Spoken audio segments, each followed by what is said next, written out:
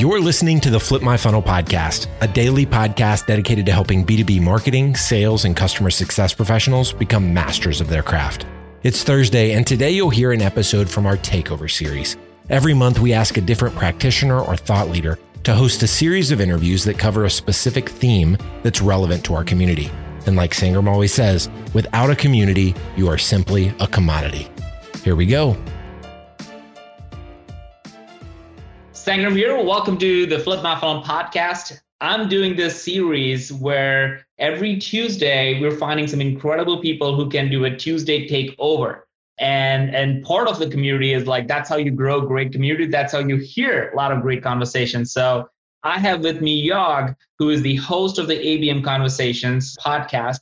He's one of the top 100 MarTech influencers. And just figured out he is also the author of 7 books. His latest book, actually, Revenue Marketing, he's put it on free on Amazon for people to go take it. So he's a really go-giver kind of person. And the series that he's running is called Best of B2B Marketing. And it's a 4-part series that I want you to share more about what are these interviews and what things people are going to get out of it.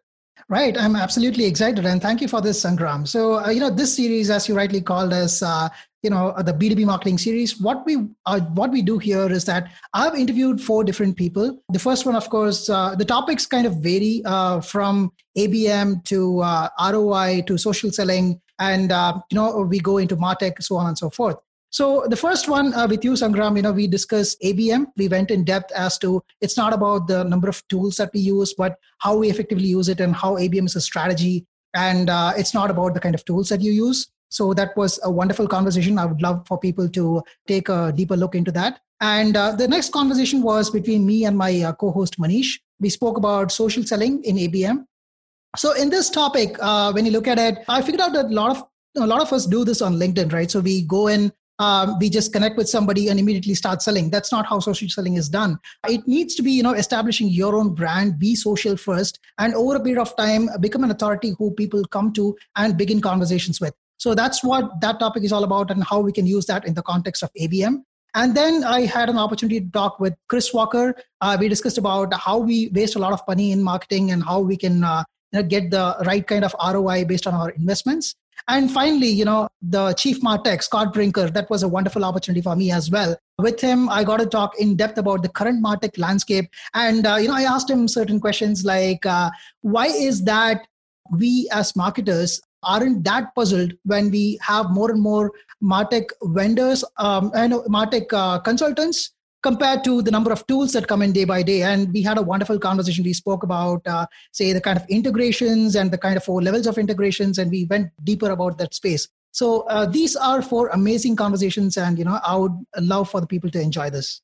Awesome. So if you are listening to this for the first time, then you are in a treat. This is going to drop every Tuesday as part of the Tuesday Takeover. But if you are catching us in the middle, let's say you're listening to the Scott Brinker's episode right now, go back for the last 3 Tuesdays and you can catch Yog's conversation with me, with Manish, and also with Chris Walker. Great conversation. Again, this is the series on the Flip My Funnel podcast called as the Best of the B2B Marketers. And this is with Yog, and his information and everything will be in the show notes. So Yog, thank you so much for taking the time, and hope everybody have a fun time listening to it. Thank you so much, Sangram. It's been a pleasure.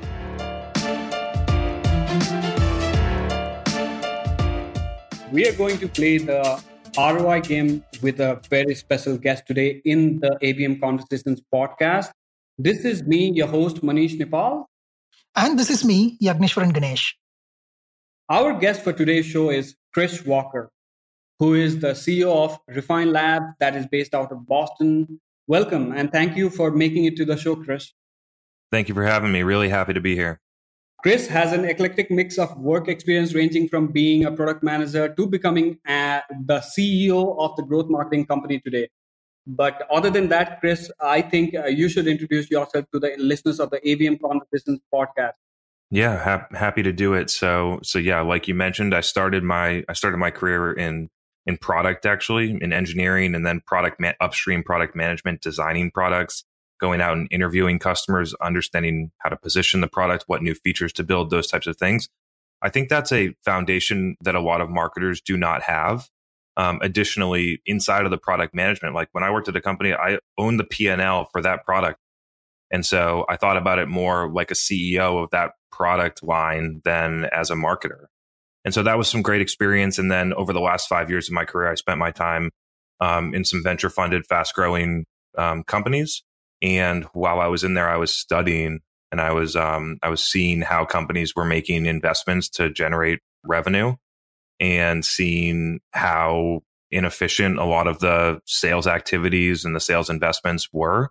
And over that period of time of like 3 to 4 years, I experimented with a lot of different marketing approaches and feel like I have a model that is just a better path to growth for companies.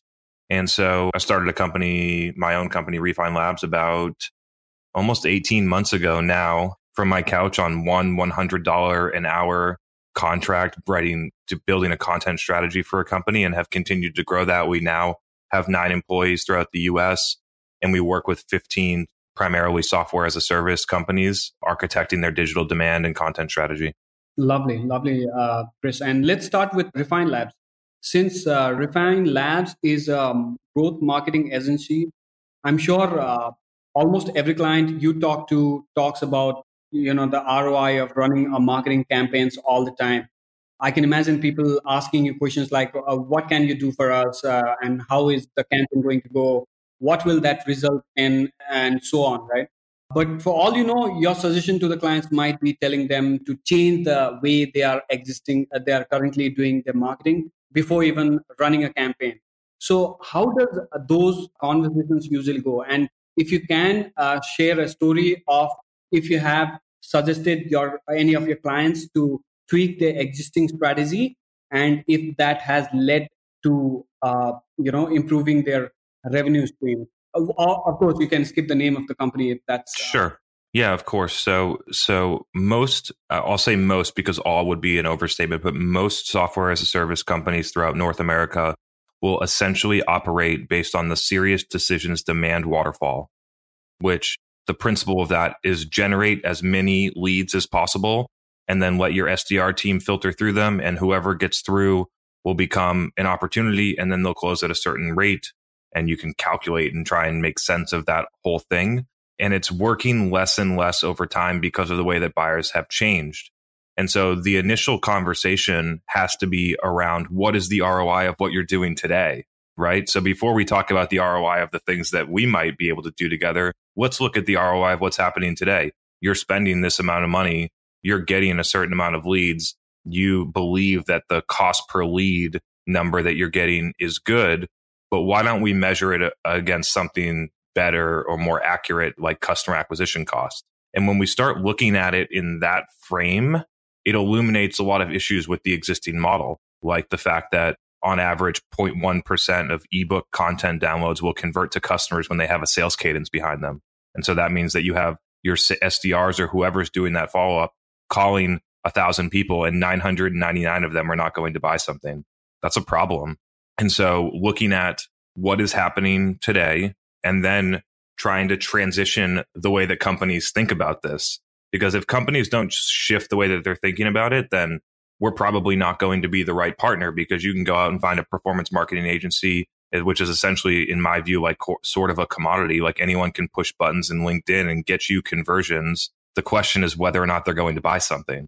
And so, yeah, I'll give you an example. $30 million SaaS company comes to us. We run the analysis. They had 30,000 MQLs generated during the analysis period. Out of those 30,000, they closed 30 deals, which is right on track with the metric that I said of 0.1%. And what we realized is that they actually started to get more revenue when their leads went down significantly. And so our target right now is 100 leads. And when I say lead, let's define that for everyone. A lead, in my view, is somebody that on their own comes to you and says, "I'd like to talk to your sales rep about buying a product." They do it on their own and they have buying intent. And so things like paid social, direct response, demo ads inside of LinkedIn do not fit that mold. And the conversion rates through the funnel show that. And so if we're able to change what we look at, which if we're misaligned on the idea that lead volume is the metric, then we probably wouldn't be the right fit to work together in this fictitious conversation. And so, yeah, that's in essence what I think about. I map my activities to marketing ROI in the form of customer acquisition cost, payback period, accelerated growth rate, accelerated pipeline velocity, combining metrics like win rate, sales cycle length, number of qualified opportunities generated, and average deal size. And I'm trying to move all those metrics in the right direction. And that's how I think about it, because that's what's going to grow a business long term. Right, and I'm particularly happy that you spoke about running ads, sponsored content and all, because that's something that I wanted to follow up with what you just spoke. Like for instance, when people are talking about ROI, I think one of the areas where attribution happens or tends to happen in the most dumbest way possible is content marketing. For example, the last piece of content from where a sign up tends to happen tends to get too much of credit, though we all know that nobody's going to sign up after just consuming one piece of blog content or one video. In fact, in one of the places where Manish and I used to work in the past, we used to run AMAs and do interview blogs, and they drove immense awareness, and they were driving in a lot of very relevant traffic. But we were asked to stop because they were looking at conversion from a totally different standpoint. For them, it was more like you run an ad, and from there somebody signs up. So that was the primary conversion that people tend to look at. So how do you look at attribution? And more precisely, what do you measure and how?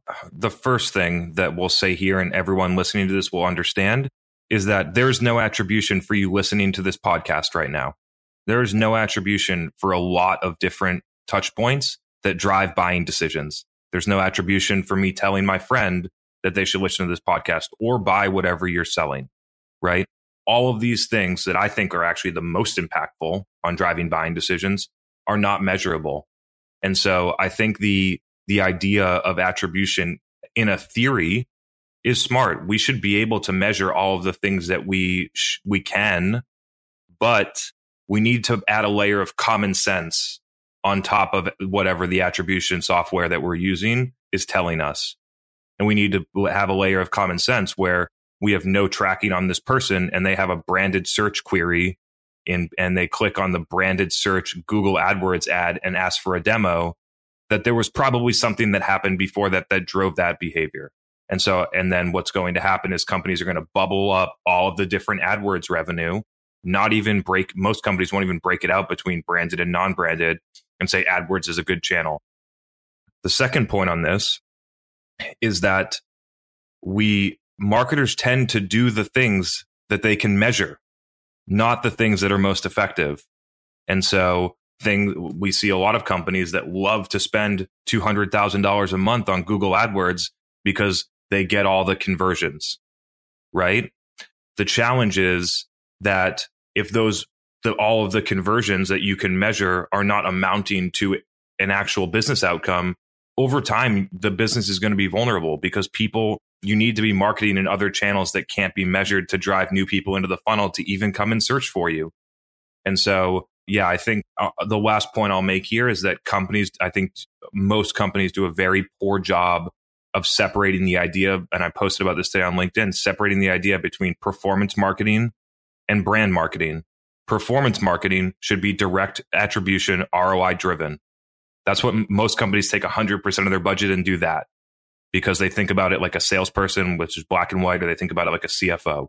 And I think a lot more of the value and a lot more of the budget should be allocated to brand marketing, something like a podcast, something like me posting on LinkedIn to help people with no direct attribution to a sales conversation. And I can tell you that the companies that run this model and do it well and are focused on buyers, not focused on themselves and promoting their company and their products, get really good results, better than when we compare them to the performance marketing channels like running get a demo ads on LinkedIn or spending $100,000 a month on Google AdWords. Right, absolutely. How do you think this impacts on the predictability that a typical SaaS company would expect from their marketing team? What I mean here is that, on one side, people are looking at predictability of leads coming in. So on one side, we are primarily looking at, say, performance marketing, which runs specific ads to drive an inbound lead. Whereas the set of things, otherwise on content, we are looking to drive the right kind of traffic. So from that, people are always looking at am I driving the right kind of people, and what is the one particular aspect through which you will be measuring that? Is it always the number of people searching for your brand name, or is it to your product category? How do you measure that? Is what something that I'm trying to understand. Yeah, so it's really interesting how I think about this. I think this is gonna work for you and also the people that are listening to this. Is that I measure the success of a channel based on the goals of what I'm trying to accomplish inside of that channel. And then I measure the business results at the business level. And so the first leading metric that I'm going to look at is number of demo requests at the business level, or whatever your primary conversion point on your website is. That's going to be the thing that I initially measure. Now, when we're at the channel level, if we break down my LinkedIn goals, for instance, I am looking at what is the goal of that channel. It's to create awareness inside of the ICP and have people enjoy the information and consume it. That's the goal. It is not to have someone read the content, click on a tracking HubSpot link, and then submit a demo. And when you shift your mindset around that, you produce better content, you distribute it more effectively. The copy you put with it is actually focused on driving outcomes for the customer. And if you do it the right way, it's still predictable. It's just way more high efficiency. Not to say that companies should be 100% brand either. Like, that's what I do because I feel like I have it into a cadence, and we continuously have exponential growth from the stuff that we're doing. And not to say that what I'm doing is good. Like, a lot of companies could do this if they change the way they measure marketing and they put smart people on these projects instead of people that think that they can do social media, that don't understand buyers. If they put the right people and the right metrics in place, everyone could do this. And so I think companies should also have a mix of performance. I just think that the balance, which is right now 100% performance, 0% brand, or if they do spend money on brand, it's a throwaway, like a trade show booth. I think the balance of those budgets needs to be reallocated in a different way. And so what I would do is I would make drastic improvements to the efficiency and the targeting and the channel allocation on the performance side. And I could probably get similar results for people that are for what they're spending $100K, and to get similar results at $50K, and then take the other $50K that's left over and go and do brand stuff that I think works a lot better. And so that's kind of the way I think about it. Whatever the allocation is, 50%, 50%, 20%, 80%, that's a decision that needs to be made based on the performance of both of those things put together. But that is, in general, how I think about it. Right. Totally love it. Now, shifting the focus to the other side, right? So let's talk about leads. So one of the key things that gets misrepresented or misunderstood is the intent part. So, for example, an SDR typically tends to qualify every lead that comes into the system for intent. That is, the general understanding is that you try to qualify for an incoming request for, say, buying intent, having a budget, or maybe a clear pain point, and so on and so forth. Don't you think the intent creation is a KPI that organization should own? In sense, like, who owns intent according to you, and what would be a typical kind of a KPI you would set to an organization so that people start manufacturing that intent from our side? Yeah, so it gets back to the point that I made before, which is that the first KPI that I care about is number of submissions in the ICP with buying intent, which is a demo request, right? Or it could be a contact us, or a chat flow, or a lot of different things, right? But companies don't split those out. And so they're reporting on MQLs, and 99.9% of the MQLs had no buying intent because they're running all their ads for content downloads, and they have an SDR following up. Now, I will say that we've run this experiment with 4 companies now, and the people with buying intent should go to the account executive, because that's the person that they asked to talk to. They asked for a demo of the software. They didn't ask to go through a qualification process with no value delivered to decide whether or not they belong there. And firmographically plus buying intent means that they should get there anyway, right? And so, like, I give this example a lot. It makes a ton of sense. It's like, if you're selling to CFOs at companies that have greater than 10,000 employees in blah, blah, blah industry, and somebody, a CFO that fits that profile at that company in that industry, fills out a request and said, hey, I would love a demo of your software, and you're going to pass that to an SDR. Like it just doesn't make any sense. And I think a lot of companies, and the data will show this. If anyone would give the chance to the experiment, I've done it at 4 companies. The data will show this, is that when you make the shift, your conversion rate to the initial meeting will be the same, but your win rate will be better when you pass them directly to account executives because the first meeting goes a lot better. Right. Is it because the SDR, isn't able to talk much about the product in depth? What do you think is the typical reason there? I break this down into 3 core reasons. The first one is I think the first call is critical to build a relationship with someone. And you can't build a relationship with someone that you're not going to finish the process with. So that's one. The second one is I think lack of knowledge to talk at the level of the person, right? And so we have an SDR. And just as a preface, like I'm not talking down on SDRs. I'm talking about what the buyer needs. And so we have an SDR that might be younger and not understand the industry, and all of a sudden they have to talk to a CFO for 20 minutes. And what do? They fall back on the question checklist or the things that they have and not able to have a super educated conversation. The third thing is that the person asks for a demo, and typically the SDR is not allowed to do that. And so I just think I think those 3 reasons bubble up into a difference. And my guess is somewhere between 10 and 20% win rate difference. Right. Makes sense. So before we move further, we wanted to take a quick opportunity to thank our sponsors, which is Zest.is. And for people who are new or who don't know who Zest is, they are a marketing content stream that sits on your Google Chrome browser as a new tab extension. It's a platform where you can submit and curate high quality articles, podcasts, infographics, videos, and ebooks. So its highly powered AI algorithm allows you to handpick your personalized content feed that is very specific to your taste. And I'll never get tired of saying this, that me and Yag, we as marketers and content creators, we use Jest a lot. And based on the feedback that we have been getting from you guys, our listeners of the AVM Conversations podcast, many of you also use Zest to promote as well as discover new content to and from like-minded marketing communities from across the globe.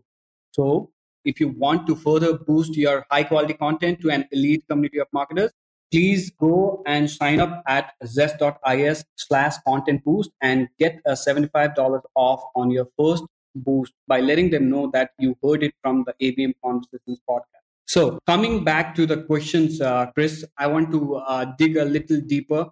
Intent, customer intent is one of the hottest buzzwords in sales and marketing circles right now. But there is a significant gap in identifying the customer's actual intent. For example, like you and Yag were talking, while SDRs have the first contact with the customers, they aren't the ones who offer demos or they aren't the ones who understand the product deeply, right? And while the pre-sales team understands the product better than SDRs, they come into the picture much later. And I know you partly answered this, but is this something that you have noticed while working with your clients? And if so, how do you suggest companies going through the same problem fix this gap or understand customer intent better? So let's focus on the SDR component. So the real answer is that most companies can't. They can't fix this. The reason is because their marketing team is driving so much junk that the SDRs need to have the first call.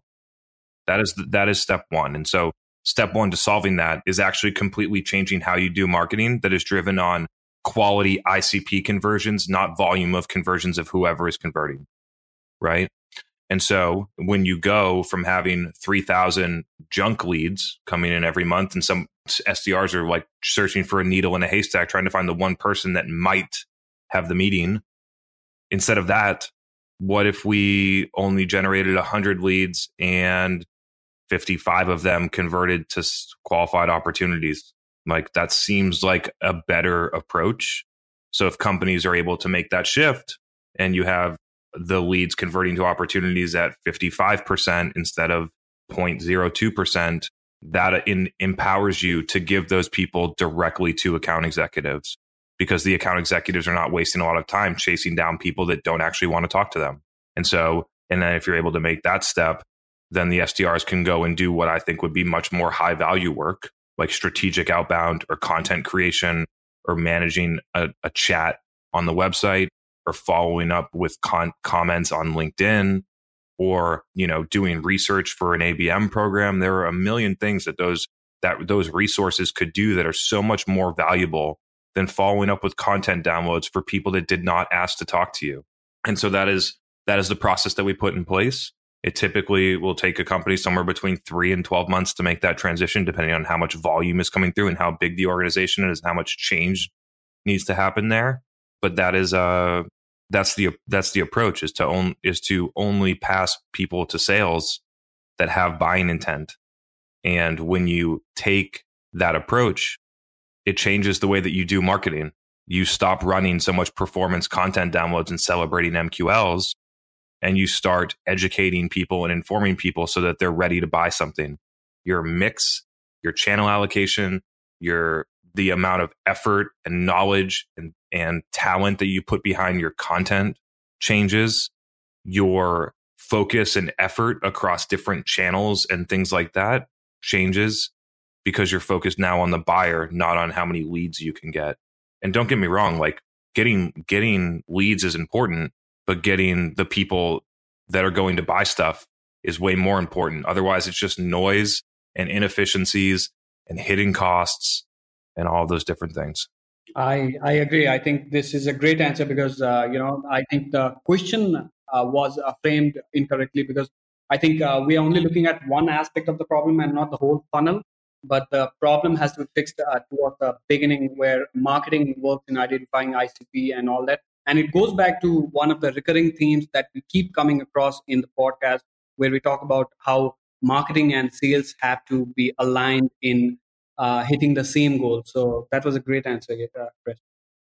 In fact, this conversation reminds me of something that's really interesting that we, in fact, recently touched upon in one of our episodes. In fact, we went on a rant where we said that it doesn't make sense for content marketers to push your website visitors to, go and subscribe for your blog, for instance, right? So different people look at content in different ways. For certain people, as you said, it's a mix of performance on one side, and it's a mix of brand building on another side. For certain people, it's about using sponsored content to drive with a CTA and so on and so forth. But there is something that we wanted to ask you. I have a point I want to get here. I'm really sorry to interrupt you, but I just had an idea.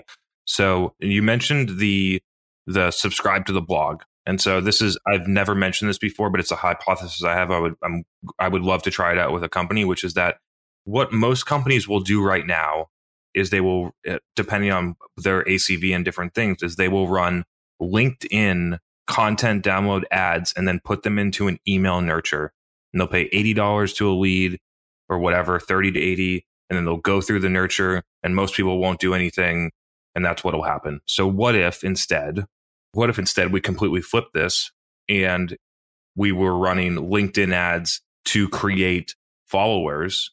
So the objective of the ad was someone to follow the company page on LinkedIn. And then on LinkedIn, your company page was pumping out 4 to 12 pieces of good quality buyer focused content every day. That makes a lot more sense than doing the same thing for the email nurture. And you're going to pay way less for the followers. And you're going to get way more attention on LinkedIn than you are through email. I don't understand how companies have not evaluated the things that they're doing right now and think about if there's a better way to do it. Right. You mean using the company pages more like a news channel where you constantly feed them with good information that people can look forward to? Email or LinkedIn through your company page is just distribution of content. That's really they're both mediums to deliver information. That's what they are. And so I don't know why we're so in love with email, right? Because way less people see email, way less people open it. Like, what if we stopped having someone's email address on a pedestal and started thinking about things maybe a little bit differently? Like, I know that when I get a follower on LinkedIn, they're going to pay way more attention to my content on LinkedIn than if I sent them an email.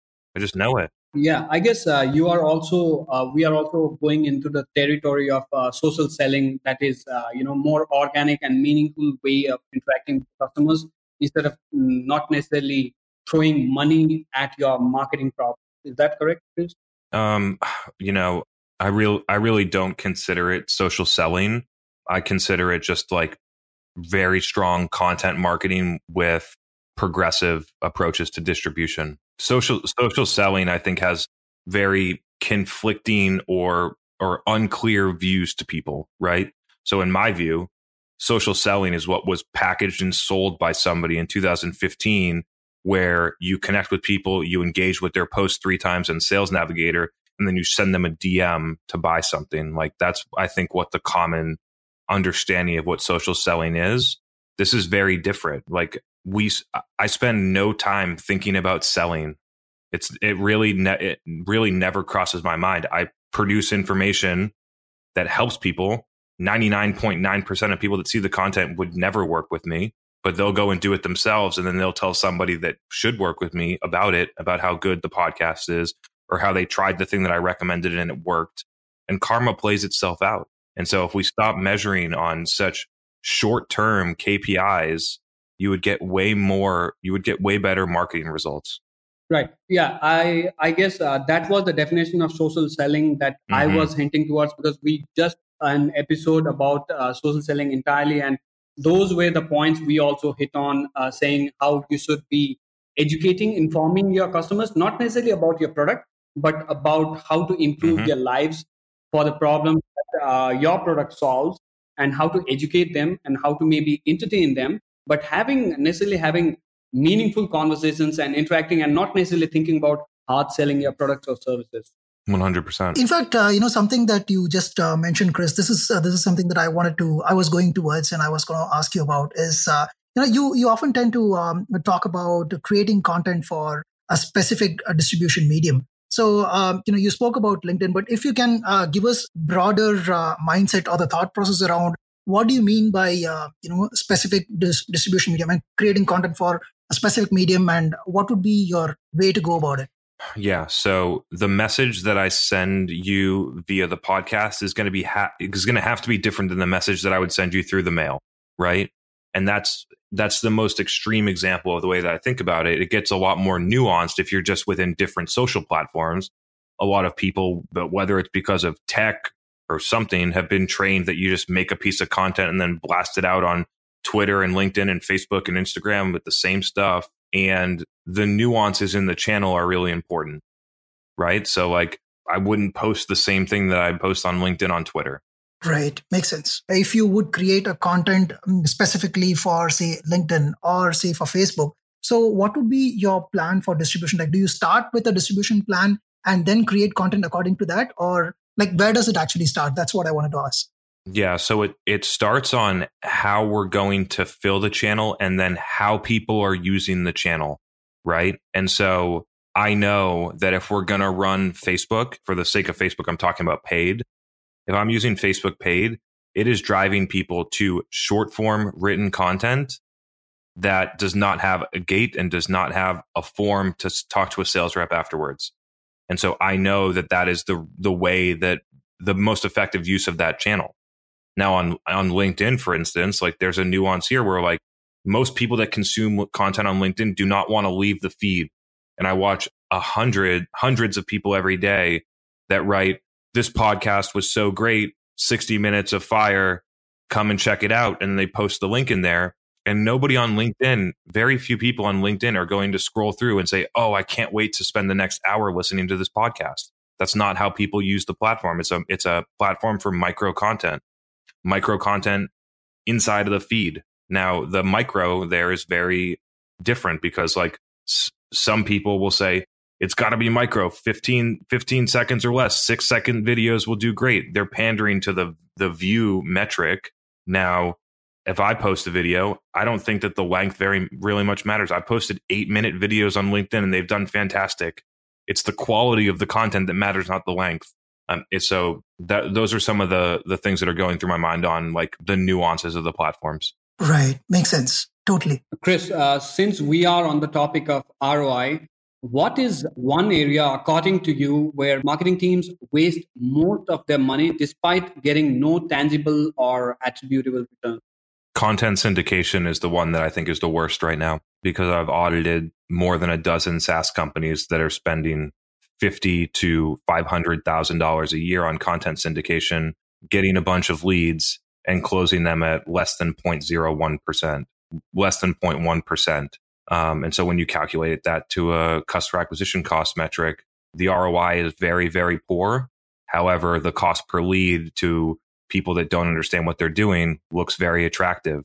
And so I know I've had conversations with CMOs and I say, did you know that we had 40,000 leads from content syndication? We paid $200,000 for this last year and we closed one opportunity for 30 grand ARR.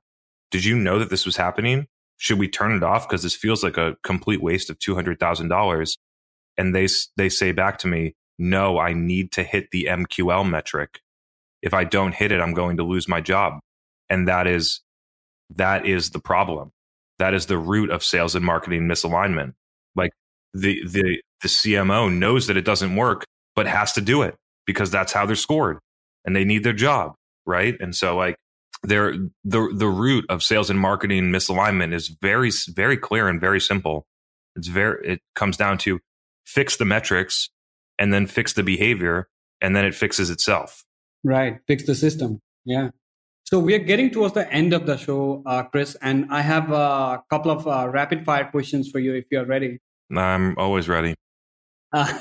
So the answers that you will give doesn't have to be as short as the questions that I'm going to ask. It's cool. Just a list of questions I'll have for you back to back. Let's do it. All right then. Question number 1. What's better according to you, gated content or non-gated content, and why? 100% non-gated content, because the gate prevents people from actually consuming it. And the gate changes your mindset of the content. I believe that the gate negatively impacts the actual content that's produced and prevents all the people that you want from seeing it. And it works a lot better to just distribute it ungated. That's the point. The point of content is for people to consume it, not for you to collect email addresses. Absolutely. And that's what me and Yag also believe. We did an entire show around it. It kind of got a little bit controversial, but yeah. So question number 2. What's your favorite ad platform from ROI perspective? Is it LinkedIn ads or Facebook ads? This really depends on how you're measuring ROI and what you're doing, right? And so each channel has a different purpose, and each channel, depending on certain businesses, can have different ROI metrics, right? Like there's a lot of companies that are going to have if you look at attributable ROI on last touch attribution, paid search might show up as the one that has the best ROI because it's the most easily attributable and it catches all the people that have buying intent, even though other stuff happened before that. And so if we just split out Facebook and LinkedIn, I continue to move somewhere, but like companies were going in, they're spending $100,000 a month on LinkedIn. And over a 3-month period, we move 80% of that money into Facebook with good targeting and the right content strategy and the right volume of production and the right conversion points, and see ridiculously better ROI when you look at leads on buying intent. And so again, like I don't want to make a blanket answer because it'll be taken out of context. And if you're using certain platforms for certain objectives, you could turn out, and depending on how you're measuring it, you could say that one platform is better than another. So the way that I use the platforms, Facebook is by far the best ROI. Understandable. Question number 3. The number one thing that you have learned from your product management experience that you still apply in marketing, what is it? Customer research, which is something that almost no downstream marketer does. They get all of their feedback through the sales team playing telephone game, by listening to recorded sales calls and never talking to an actual customer or prospect. And so the things that I did, and I also did this when I was in downstream comms role, it made all of my marketing way better because I understand buyers. Like my content strategy was 100 times better because I went and talked to 100 people before I started thinking about what content to create. And so I think customer research is by far one of the biggest misses in most marketing departments. And so I think that's the one that has been the most impactful for me. And then how you enter the conversation, how you execute the conversation, what you do with all of the information after you collect it. as we get into the nuances here, like it's not about what exactly, like explicitly what the customer said. It's your job as a marketer to translate that to what it means for you, right? And so people will fall into a trap of asking very direct, biased questions, which lead people to giving you the answer that they want, even though that's not the right answer. And so, yeah, I think customer research is the biggest one from like a product management standpoint that I learned early in my career, continue to execute on, use it to inform messaging, to drive product or service strategy. Understanding your customers drives everything. Great answer. Question number 4. Let's say you were to hire a marketer for your client company. If that's the case, who would be your top pick? Will it be a candidate with relevant industry experience or someone who comes with some kind of self-starter trait, like doing a side gig? I don't think there's a black and white answer to this. I think a lot of companies are romantic about the idea that industry experience matters as much as it did in 1980. Like it just doesn't anymore. Like I've moved industries throughout my career, and the ramp time, like in 1980, you were buying people that had industry experience because they had a Rolodex. That's it. Like it's just not that important anymore now that the internet is here and all those things are over, right? So like in some regulated industries, I can understand it, but even in those regulated industries, they're mainly trying to hire people that have 10 years industry experience for the Rolodex. And what happens when you hire people that have a lot of industry experience is that you end up with an executive team that has a lot of homogenous thinking. They all think the same way. They never challenge the things that they're doing. They still do all the dumb stuff they did 10 years ago. They don't innovate. And so I've watched companies make that mistake. And I believe that strategically injecting people with different backgrounds and experiences facilitate much quicker and better innovation. And so again, just getting back to it, I don't think that there's a right or wrong answer to this. I prefer people that have demonstrated experience or demonstrated qualities that I believe that will make them successful in what we're actually trying to do, right? And so if we sell a B2B product, let's just pretend we sell a hardware product to hospitals. It's $50,000 a year, but what we want to do, what we want to innovate on is we want to sell it e-commerce. So are we going to hire the person with 15 years of experience in medical device that has been selling products through field sales organizations for the past 20 years of their career? Or are we going to hire the person that has built an e-commerce company in their bedroom and grew it to $1 million in revenue selling $3,000 products? Like that's the comparison that we need to make here. I lean toward project work and relevant experience, not necessarily relevant industry experience. Got it. Yeah, I think the maybe a good middle answer to this is hire a person who maybe understands the problem that your company, your brand is trying to solve. Yeah, and another point on that I think is really interesting as I watch people try and hire people, and I talk to a lot of people that either I'm trying to hire or someone that I work with is trying to hire or whatever. I have a lot of these different conversations. And when you're starting to hire for someone, let's just say like a head of growth marketing for $100 million company, the challenge is that the executives don't know how to judge whether or not that person's good. And the recruiters don't know how to judge whether or not that person's good. And so they end up hiring someone because they worked at Salesforce, not because they're actually good. Absolutely. And number 5 and last questions. Once the market opens up after this pandemic, Chris, would you recommend companies go back to the old ways of exhibiting at trade shows and event, or carry on with something new that is going to get them traction? This one is really interesting for people to listen to, is that if throughout this time period, you have not found a better marketing execution and a place to put your money than going and building trade show booths at industry conferences, that is your fault. You've had it, by the time events come back, you will almost have had a year, which is I'm guessing here. I'm not exactly sure, but at least 6 months and potentially more than a year of time to figure out a better way to spend the $1 million a year you spend on trade show booths right now. you should still go to the trade show booth. You should send your best 3 sales reps and a couple marketers to create content and a couple people to do customer research or whatever you want to chalk it up and do. But the idea that you need the booth, and that's a good use of money, and you haven't found a better place to spend it over the past 3, 4, 5 months that we've been kind of like slowed down, that's a problem, I feel like. And so if you didn't innovate during this time and you didn't find a better way to use those dollars to generate real ROI, I kind of hope one of your competitors did. And I think that over time, they'll beat you. Love this answer, Chris, especially, this sounds so candid and so speaks to, our DNA of our thought. So, so we're kind of coming to the end of today's conversation. So wanted to ask you, do you have any parting message for our audience? I think we covered a lot. Was really, thrilled and honored to be on the podcast. I really appreciate it. Would love to at some point maybe come back and share it's the ABM podcast or some form of that. Would love to share my thoughts on the current state of ABM and what I see in the market and the way I think companies should pivot, which is a whole nother conversation on its own. But very grateful that you all invited me on here. I hope the listeners got some value out of it. And if anyone wants to enjoy more of my content, they can feel free to follow me on LinkedIn at Chris Walker.